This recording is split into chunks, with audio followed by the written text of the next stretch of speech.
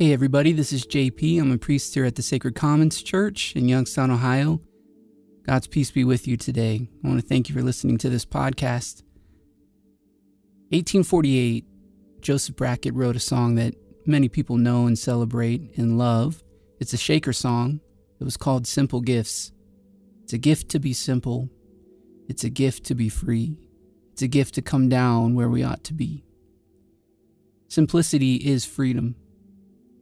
Consumerism and stuffing ourselves is slavery. We are the most free. We have the most joy when we are not tied down to acquisition, security, those sorts of things. The life of faith and the spiritual disciplines help us with this. The season of Lent especially is aimed at this. In his book, A Way Other Than Our Own, Devotions for Lent, Walter Brueggemann talks about this. He says, I imagine Lent for you and for me as a great departure from the greedy, anxious, anti-neighborliness of our economy.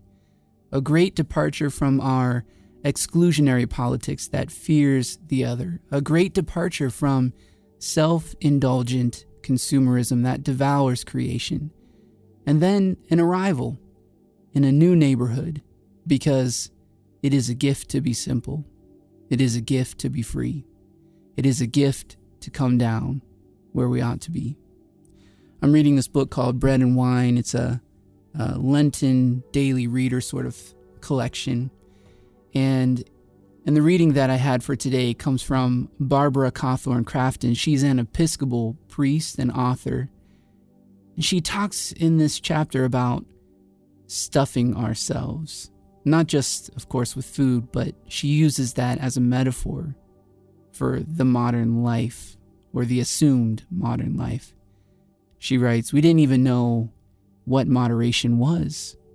We didn't just work, we inhaled our jobs. We became our jobs.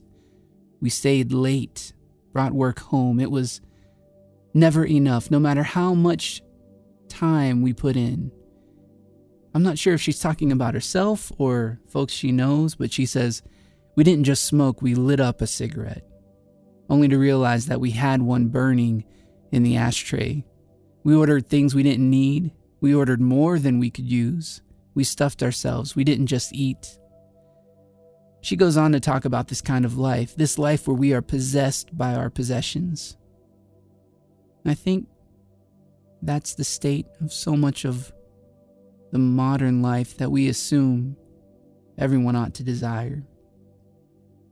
Being possessed by our possessions, we justify ourselves by looking for others whose lives are similarly overstuffed, convincing ourselves that this is the way, this is the good life.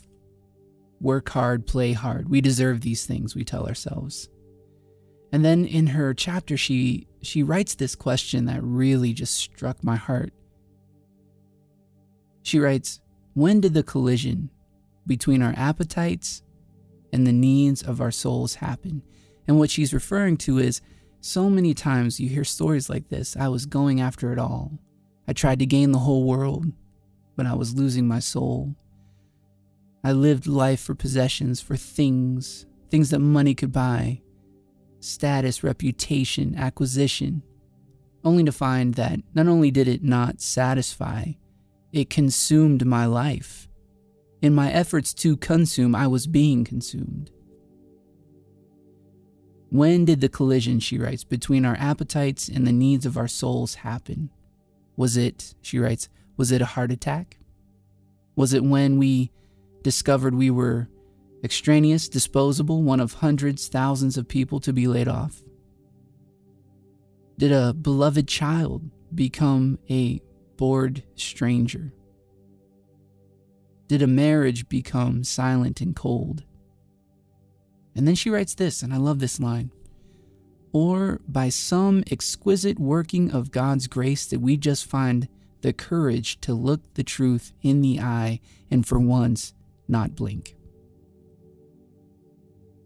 She goes on to talk about somehow by God's grace we came to know that we were dying a slow and unacknowledged death.